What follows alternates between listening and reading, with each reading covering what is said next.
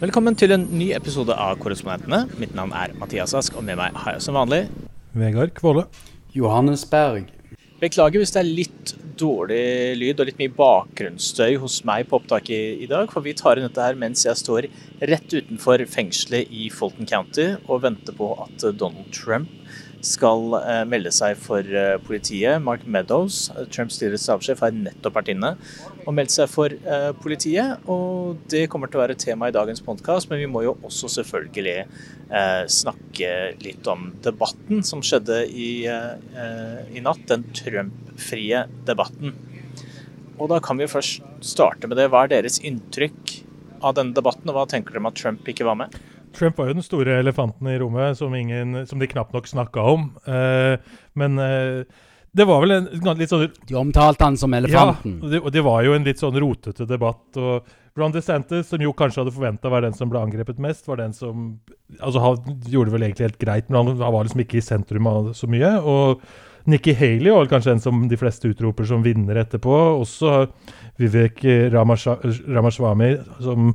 fikk veldig mye oppmerksomhet, både på godt og vondt, tror jeg, i den debatten. Han ble veldig synlig, men han ble også kanskje tatt ganske hardt av de andre kandidatene. Han ble litt avslørt. Ja. Og Chris Christie var jo aggressiv, som vi vet han pleier å være i sånne type debatter. Disse Burgum var ganske anonym. Pence gjorde vel ok, men alle sammen uansett milevis bak Trump og meningsmålingene, så det føles litt som en sånn, ja, hvem sånn konkurranse om andreplassen, dette her.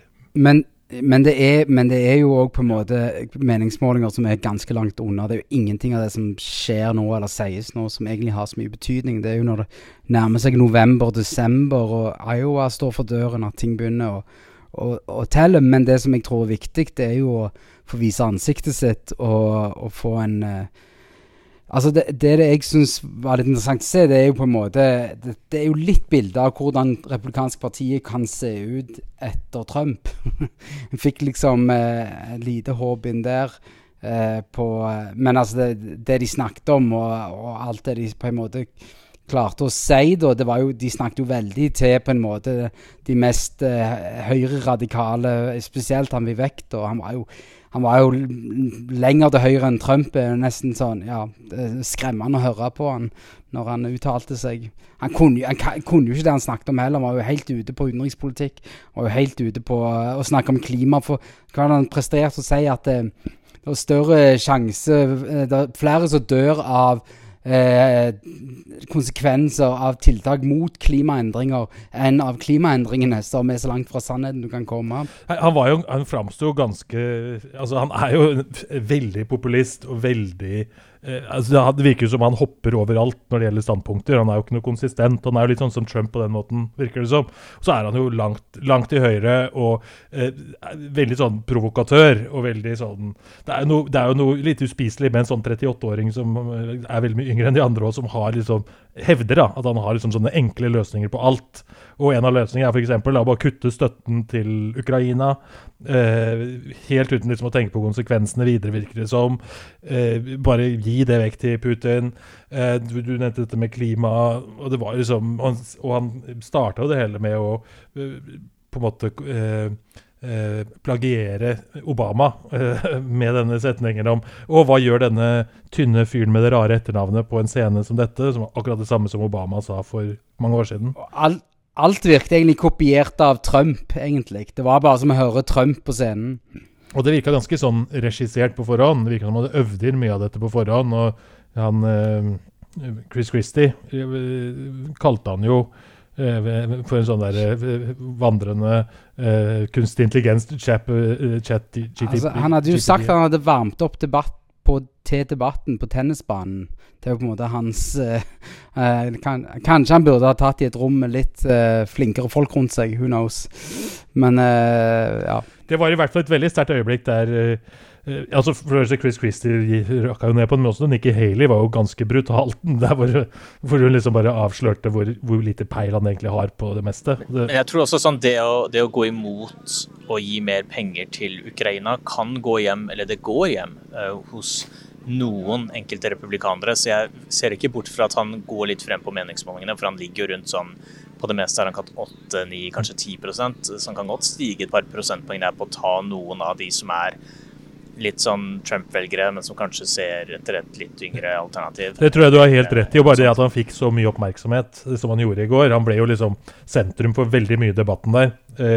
Det i seg selv gjør nok at han kommer til å få et løft på meningsmålingene, og selv om jeg kanskje synes han fremstod ganske sånn uspiselig så, på måten han oppførte seg på der, så ser jeg ikke bort fra at mange republikanske velgere har sympati med det han sier, og vil gi han et løft på meningsmålingene, altså, som følge av dette. En ting som Vivek ikke sa på debatten i går, men som han også kjent for, at han vil øke aldersgrensen for å stemme fra 18 til 25. Og du kan få unntak og få lov å stemme hvis du mellom 18 og 25, hvis du enten har tjenestegjort i det amerikanske forsvaret, eller tar den samme testen som immigranter må ta for å bli statsborgere. Sa han ikke også noe om at det som samler amerikanerne, eller det var ingenting som hadde samlet amerikanerne like mye som konstitusjonen gjorde før revolusjonen eller noe sånt. Det var noe sånn helt sånn syret fakta som kom på et eller annet tidspunkt. Jeg hørte det ble omtalt i etterkant som var veldig historieløst fra han selv da. Han virker jo veldig, det virker som han ganske veldig sånne enkle løsninger hele veien. Han vil liksom bare, det er jo åpenbart at han ikke har veldig dyptgående kunnskap på en del områder, og ikke har liksom tenkt så mye gjennom det. Han er jo en gründer innen sånn bioteknologi og sånn, ikke det han egentlig har tjent pengene sine på? Jo, stemmer. Det noe farma-greier. Ja, så han åpenbart en smart fyr på sånn IQ-messig sett, tror jeg, men ikke en det virker som det mange ting her som han ikke egentlig har noe særlig peil på. Han virker ganske grønn på en del ting, altså. Skal vi snakke litt om de andre kandidatene, kanskje noen av temaene som ble tatt opp? Altså, det tok en time før de kom til Trump på 6. januar, og før det så snakket de jo veldig mye om abort, så var det temaet de brukte kanskje mest tid på, i hvert fall sånn enkelt tema. Da var det jo, alle jo mot abort, men de fleste vil jo at det delstatene skal velge selv, bortsett fra Mike Pence, som veldig tydelig på at han skal ha en sånn føderal abort. Det 15 uker Mike Pence snakker om som en sånn føderal grense, ikke det? Ja. Og så kan de delstatene som vil det, kan gå enda lenger enn det da, og så forby det helt. Så det betyr jo da at han ikke ønsker at delstater som New York eller California, eller de skal få lov å ha de veldig liberale abortlovene som de har akkurat nå. Nikki Haley påpekte jo at det kommer aldri til å skje. Altså, du trenger 60 senatorer for å kunne gjennomføre noe sånn som det i motangrep mot Pence da, og liksom, hun hadde kanskje den mest sånn, det veldig, de går jo litt på tå på å liksom finne ut av hva som veien å gå for abort. Altså, de klarer jo å si det de skal si til sine velgere, men når det kommer til hvordan de selv egentlig skal måtte løse dette her, så har de, det veldig komplisert hvordan de skal få det i havn da, rett og slett. Og så var det også da Ron DeSantis, Florida-guvernøren, som ble presset på dette med at han har jo gått inn der i Florida for et 6 ukers forbud, altså forbud etter 6 uker inn i svangerskapet, og det jo veldig strengt, men jeg vil jo si da sånn generelt for DeSantis, så drukna han litt ut i debatten i går. Altså jeg tror nok han var liksom han jo på en måte nummer 2 på meningsmålingen, og den som kanskje man hadde forventet at alle de andre skulle gå litt etter i debatten, men han var liksom ikke så involvert underveis som han kanskje hadde trodd på forhånd, og jeg tror nok han i ettertid jo relativt fornøyd. Han fikk jo stå i midten. Ja, han fikk stå i midten, men jeg tror han var ganske fornøyd med at han ikke liksom ble mer presset eller mer liksom involvert, for jeg tror han kom greit ut av det, sånn som det ble. Men han var jo ikke han spilte jo ikke noen stor rolle i den debatten. Nei, og så det en ting med hvordan, altså vi vet jo ikke helt ennå hvordan velgerne så på den debatten her, men vi vet allerede hva sånne rike onkler og velgjørere i det partiet mener, og for de går ut ganske kjapt og gir meningen sin til media, og de har allerede begynt å si at de var ikke kjempefornøyd med Ron DeSantis, og det veldig synd for han en kandidat som i motsetning til Trump, som bare soper inn penger fra i sånn 10, 20, 30 dollars sånne enkeltdonasjoner fra velgere, så får liksom DeSantis millionbeløp til superpacket sitt, så det det han trenger for å holde dette her gående. Ja, men så Ron DeSantis, han fremstod som ekstremt pinlig liksom type liksom i det på scenen da, både med mikken hans og håndteringen hans på hvordan han skulle løse ting og gjøre ting. Han virkte litt robot. Det var ikke mye naturlige på en måte tilstedeværelse som egentlig det sånt vi vant til han da, kan du si. Det var en ting han gjorde helt på slutten, for han, som du sa, Johannes, så sto han i midten. Han ledet av de som var der i natt, så han skulle få lov til å gå helt sist, altså få siste ordet når det gjaldt sånn avslutning. Og da hadde Vivek Ramaswamy gått rett før han, og han fikk kjempemye applaus for sin avslutning. Så virker det sånn at DeSantis tenkte, ok, jeg skal vente helt til hele applausen har stilnet, selv når det bare hørtes ut som det bare var en eller to som jublet, så det ble en litt sånn pinlig stemning hvor han bare står og venter, og så må programlederen si, ja, guvernør DeSantis, det din tur. Ja, det stemmer det. Ja. Det blir liksom en del litt sånn awkward moments rundt DeSantis, altså. Det skal sies. Nå så må jeg også gi honnør da, til Doug Burgum, som gjennomførte debatten med røket akilleshæl. Det jo godt gjort.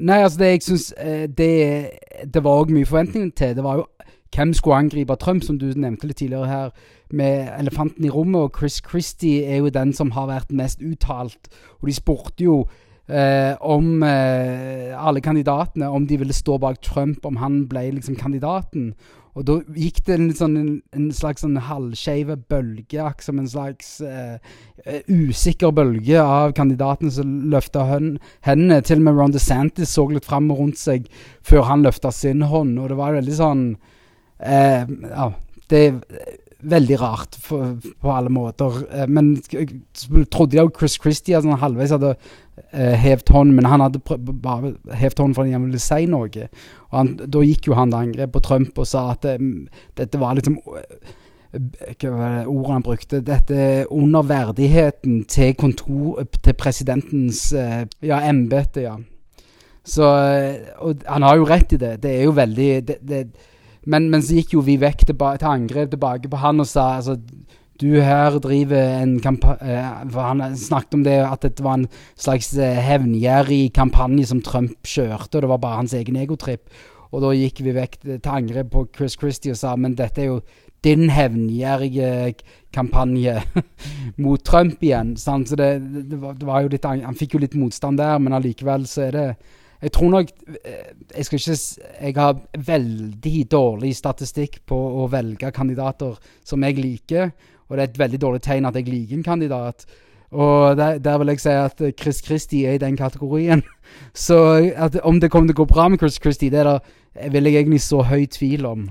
Jeg kan for øvrig huske Johannes en gang i 2012, tror jeg det var, hvor vi dekket Obamas valgkamp altså mot republikanerne, og da altså det ble jo McCain etter hvert, men nei, Romney. Hæ? Romney, unnskyld, Romney, sorry, ja, nå går det unna. Romney, og så da husker jeg vi var på et eller annet arrangement hvor Chris Christie var som sånn surrogate for Romney, og da sa du at han kommer aldri til å bli president, sa du. Ja, altså på den tiden så hadde jeg en følelse på det. Men altså, når du har vært gjennom Trump, altså det 11 år siden, og ting har jo skjedd i mellomtiden. Men det var jo da han skulle ha stilt som presidentkandidat. Det var jo hans liksom momentum, og en av hans største feil at han stilte som kandidat, og, når han ser tilbake på det. Men ja, nei, du har rett. Og det var jo litt fordi at han på en måte jo litt sånn si i USA, om at en ser litt ned på folk som overvektige. Det var litt av det som var tanken, men da at det som det et rett og slett et image-problem han har, altså med helsen og alt det her. Så ja, jeg vil ikke si at de tingene han etter å ha sett liksom årene med Trump og politikken rundt han, så det jo ingen regler lenger. Da kan jo liksom En tenker jo at de som skal være presidenter må ha noenlunde fungerende helse. Ja. Nei da, du har jo absolutt rett i at det mye som forandret seg siden 2012. Og jeg vil si, altså i går da, så i denne debatten så var det jo, det var Christie og Asa Hutchinson som var liksom, som ikke sa rett ut at de ville støtte Trump som presidentkandidat selv om han ble dømt for noen av de tingene han tiltalt for, som jo var spørsmålet de fikk, og det sier noe om det moralske forfallet i dette partiet da, hvis de ønsker å støtte en kandidat som da potensielt før valget dømt for å undergrave det amerikanske demokratiet, undergrave valgsystemet, så skal de da gå inn i denne valgkampen og støtte denne kandidaten i valg. Det er jo ganske absurd, den situasjonen i det hele tatt, at det er kommet dit. Men disse kandidatene føler altså at det er helt fair å si nå i en debatt, hvilket det er jo ganske sprøtt. Men det er jo fordi de mener at dette er bare to. Det er jo fordi de ikke stoler på denne prosessen. De mener det er en heksejakt. De mener at sier ok, det er 4 tiltaler. 2 av dem er en spesialetterforsker som er utnevnt av Bidens justisdepartement, og de 2 andre er demokratiske statsadvokater som er valgt i 2 demokratiske byer, Atlanta og New York. Men jeg vil si at jeg tror av de som sto på scenen der i går, så det kanskje med unntak av Vivek Ramaswamy, så tror jeg alle de som står der egentlig vet at dette ikke er en heksejakt mot Trump, men en helt normal juridisk prosess i USA. Og jeg tror de vet dette, men de bare av taktiske hensyn sier og formulerer seg akkurat sånn som du sier der, Mathias. Det er en ganske kynisk måte å bruke og manipulere velgere på, spør du meg, og det er jo det de driver med her. Ja. De danser på tå rundt akkurat med føderal abortlov. Så det er veldig sånn en omvei for å komme egentlig til det som er reelt, og altså det som er virkeligheten. Og det er jo det som da noen som ønsker at noe skal være mer i senter, så er jo Chris Christie på en måte en slags aloe vera lotion på huden min. Der liksom de andre kandidatene er bare den tørreste luften inne i en flykabin. Altså det er liksom det er et mareritt, for du bare gjenlever all den terroren og løgnen som en ble eksponert for alle de årene. Altså det var jo Ja, for de fleste kandidatene roste jo Mike Pence når de ble spurt om det. Altså spurt om hans rolle i 6. januar. Da var det ikke måte på hvor flink Mike Pence hadde vært, og nei, Mike Pence har ikke forrådt noen. Og det var jo noen av de få så litt sånn Trump-kritiske øyeblikkene, var jo nettopp, altså du hadde da Nikki Haley som angrep dette økningen i statsgjelda, amerikanske statsgjelda som Trump sto for, og så hadde du også Ron DeSantis som hadde en eller annen formulering om at Trump ikke vant valget, eller altså at Biden er president nå, eller noe sånt. Det er liksom veldig sånn svak kritikk av Trump da, men de prøver altså, de prøver jo både å balansere og det å ikke fornærme Trump-velgere, og samtidig prøve å si at man ikke skal stemme på Trump, men stemme på dem i stedet, og det er jo en helt umulig balansegang egentlig. Sånn som dette her utarter seg nå. Utenom Chris Christie. Ja, utenom Chris Christie. Han er den eneste som er tydelig og sier etter min mening helt åpenbare. Altså reelt sett så tror jeg, når du ikke ser på primærvelgerne som er en nisje, altså det er jo ytterst få amerikanere som satt og så på denne debatten. Jeg tror det er veldig stor del av journalistmengden så på det, og så er de liksom veldig interesserte. Resten kunne ikke brydd seg mindre om denne presidentdebatten.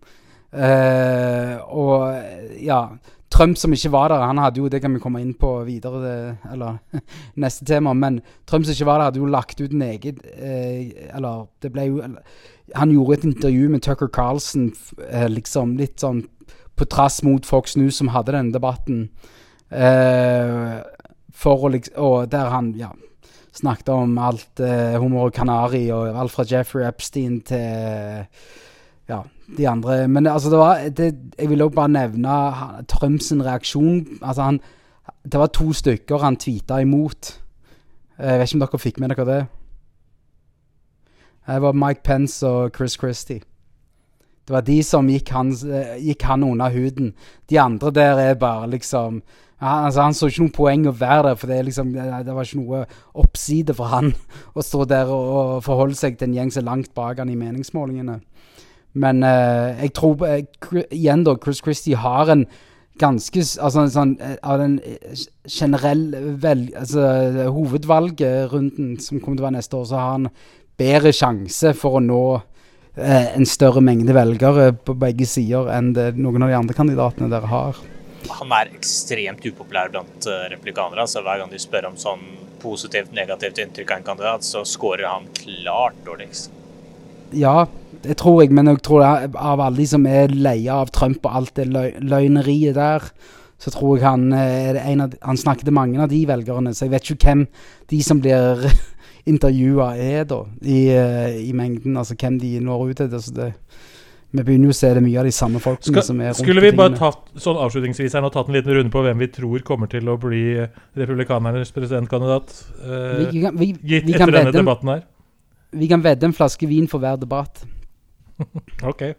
Så jeg vedder en flaske vin på hvem jeg tror, hva skal vi si, den som vinner hovedvalget, eller vinner hvem som vinner det republikanske primærvalget. Ok, ja, det ble jo hovedvalgkandidaten det da. Ut fra det jeg så i dag, utrolig vanskelig å si.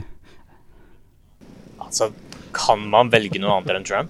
Alt kan skje. Ja, det er jo mulig at det rakner for Trump, men det virker ikke veldig sannsynlig. Du får bedre odds om du velger andre enn Trump, for å si det sånt. Kommer noen av disse som deltok i debatten i går til å bli hans visepresidentkandidat, tror vi? Ja, det er jo det de spekulerer i. Ikke Mike Pence i hvert fall.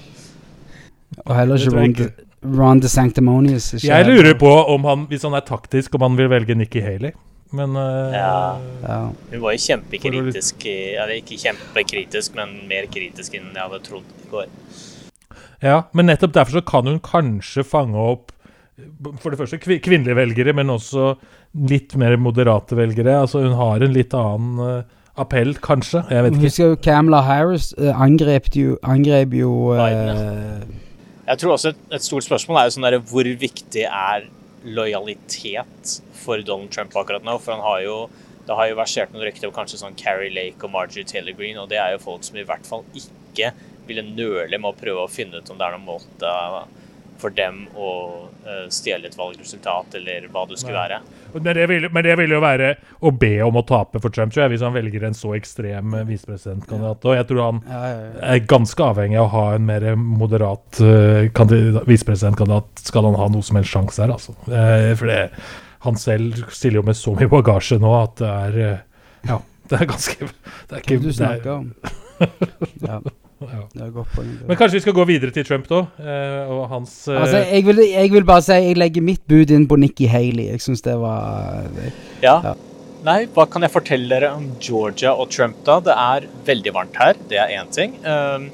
Det cirka litt over 100 demonstranter, ikke like mange som det var i New York eller Miami, og ikke det samme kaoset, men det jo litt mer sånn sikkerhetsoppbud.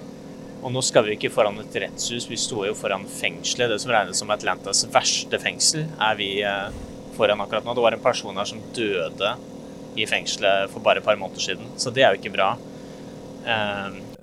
Ja, nei, men Trump han har jo da forhandlet seg fram til å få komme og melde seg i beste sendetid i USA. Det har jo vært viktig for han selvfølgelig, å gjøre alt dette til et TV-show. PR-show for hans egen innsamlingsaksjon. For vi får jo TV-bilder denne gangen, altså det var jo, dette vet jeg siden jeg var inne i rettssalen i New York, men der var det jo mobilforbud og fotoforbud og alt mulig, mens her så blir det jo TV-kamera som får følge han om ikke hele veien, i hvert fall veldig langt, og så det sånn... Og så skal han jo inn da få dette berømte mugshotet, arrestasjonsbildet, som jo mange litt spent på, og det som mange snakker om, og som kanskje Trump mest bekymret for i forbindelse med dette vel også at det kan komme ut detaljer om vekta hans, altså hvor mye han veier, og høydene, og han ga da han var i Det hvite hus som president, så var jo Ronny Jackson som var hans lege, som sørget for at han ble 1 tomme høyere, så han ble 6'3", og han veide vel også under, var det 239 pund, eller noe sånt, så han kom akkurat under denne BMI-grensa for hva som regnes som overvektig. eller noe sånt noe, og jeg tror vel de fleste nå mistenker at det var litt fiksing på tallene der, og at han egentlig kanskje ville falle i kategorien overvektig, og det jo, sånn som vi vet hvor forfengelig Trump på sånne ting, så tror vi, så det jo flere som snakker om at det noe som han kanskje litt bekymret for i forbindelse med dette. Ja, 239 pund altså da 108 kilo ifølge Google. Så det det de sier med han. Og hans tidligere fastlege i i New York, som tilsynelatende var innbrudd hos, han også døde litt sånn halvmystisk. Der ble det jo lekket at han tok denne her hårtapsmedisinen Propecia, eller hva det heter. Så det er jo en veldig forfengelig mann med han må gjøre her. Ja. Så han jo, og dette selvfølgelig litt sånn side note, men det jo litt sånn typisk for Trump at til og med sånne ting blir juksa og tullet med og løyet om. Altså, alt en sånn fasade rundt Trump, og dette her jo også en del av det. Og jeg tror alle som har truffet Trump, og vi har også sett han, og altså, man ser jo bilder av han og TV-bilder av han hele tiden, han altså, jeg vil beskrive han som en litt overvektig mann. Så det man trenger ikke å være lege for du trenger ikke være forsiktig der. Han obese, og han flørter med kategorien. Men han jo også ikke 6'3", han jo 6'2", ifølge alle andre regler, så de gjorde han jo høyere for at han ikke skulle virke overvektig, så det jo en sånn, ja, det jo så tullete alle sammen, men ja. Den siste store nyheten her fra Georgia nå jo at statsadvokaten vil ha en rettssak allerede om 2 måneder, 23. oktober, og det jo veldig tidlig, veldig aggressivt. Opprinnelig hadde hun sagt mars neste år. Jeg lurer på om det kanskje en sånn forhandlingstaktikk, fordi Donald Trump i en av disse andre tiltalene så har han bedt om en rettssak i 2026. Så jeg tror poenget her å ikke la Trump få noen mulighet til å si noe sånt som, ja, la oss møte i midten da, liksom 2025. Det litt sånn, jeg så også noen spekulasjoner om at en av de andre medtiltalte i Georgia hadde bedt om en veldig rask rettssak, eller det var han der Cheeseborough, og at dette her også kunne være en slags sånn forsøk på å liksom calle hans bluff da, og på en måte, ok, ja, da gjør vi det med en gang da, og så må de liksom, ja, men jeg vet ikke. Det jo uansett lite realistisk at den rettssaken begynner om 2 måneder, tror jeg. Ja, for det jo en sånn RICO-sak, altså sånn mafialov, hvor alle 18 skal i retten samtidig. At de skal få unnagjort alle forberedelsene på bare 2 måneder virker veldig, veldig merkelig. Og jeg tror liksom vi må se litt på det store bildet her nå, altså det jo at det ser jo verre og verre ut for Trump her, altså rettslig, altså hvordan, altså nå har han da, hvor mange tiltalepunkter det nå totalt i disse 4 sakene? 91? 91, ja, ikke sant? Og bare bli dømt på 1 av disse punktene vil jo være mer enn nok til å gi han flere år i fengsel. Og at han skal klare å komme seg unna. Det ikke 5 år han kan få? Jo, i hvert fall, tror jeg. Det varierer jo på de ulike tiltalene her, punktene da, men det jo altså bare det, 5 år i fengsel for en mann som i slutten av 70-åra jo dramatisk, og det at Trump skal klare å komme seg unna alle disse tiltalepunktene, hvor vi ser da bevismateriale som legges fram som virker, i hvert fall per nå ganske overbevisende, at han skal klare å komme seg unna med alt dette her. Altså hans eneste måte å komme seg unna dette her på nå virker som at han da skal være og bli gjenvalgt som president og på en eller annen måte sørge for en form for immunitet eller benådning eller noe sånt. Det umulig som ser for seg noen annen vei ut av dette her for han enn det, eller fengsel, altså. Sånn som, altså hvis man ser på, for det ganske overveldende alle disse tiltalene mot han, og denne i Georgia også jo en svær sak som... Nå var det jo samtlige kandidater i går som sier de ville benåde Trump hvis han måtte i fengsel, for med argumentet at USA ville ikke kunne forenes lenger hvis de ikke gjorde det. Jeg skal love deg at det blir ikke så god stemning hvis de benåder heller, skal jeg love deg, men det jo... Nei, jeg vet. Men de gjorde jo det med Nixon i sin tid, altså han, Gerald Ford. Ja, og det jo diskutert i ettertid om hvorvidt det var en riktig løsning eller ikke da, men de gjorde det da. Kameraderi.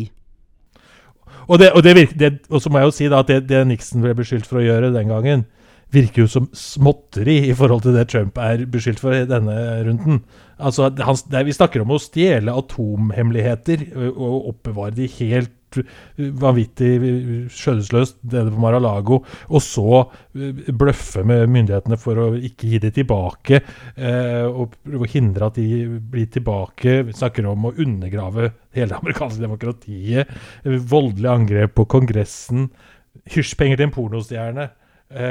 Altså det vanvittig spenn I alt dette her, som det så ukjent farvann, det vi liksom på vei inn I her. Ja. Jeg tror vi må sette en strek for episoden der nå, fordi nå må jeg begynne å forberede meg på at Trump snart kommer hit. Tusen takk for at dere to var med, og takk til alle som hørte på. Mitt navn Mathias Ask, og med meg var Vegard Kåle og Johannes Berg. Denne podcasten støttet av Fritt Ord, og vi snakkes igjen neste uke.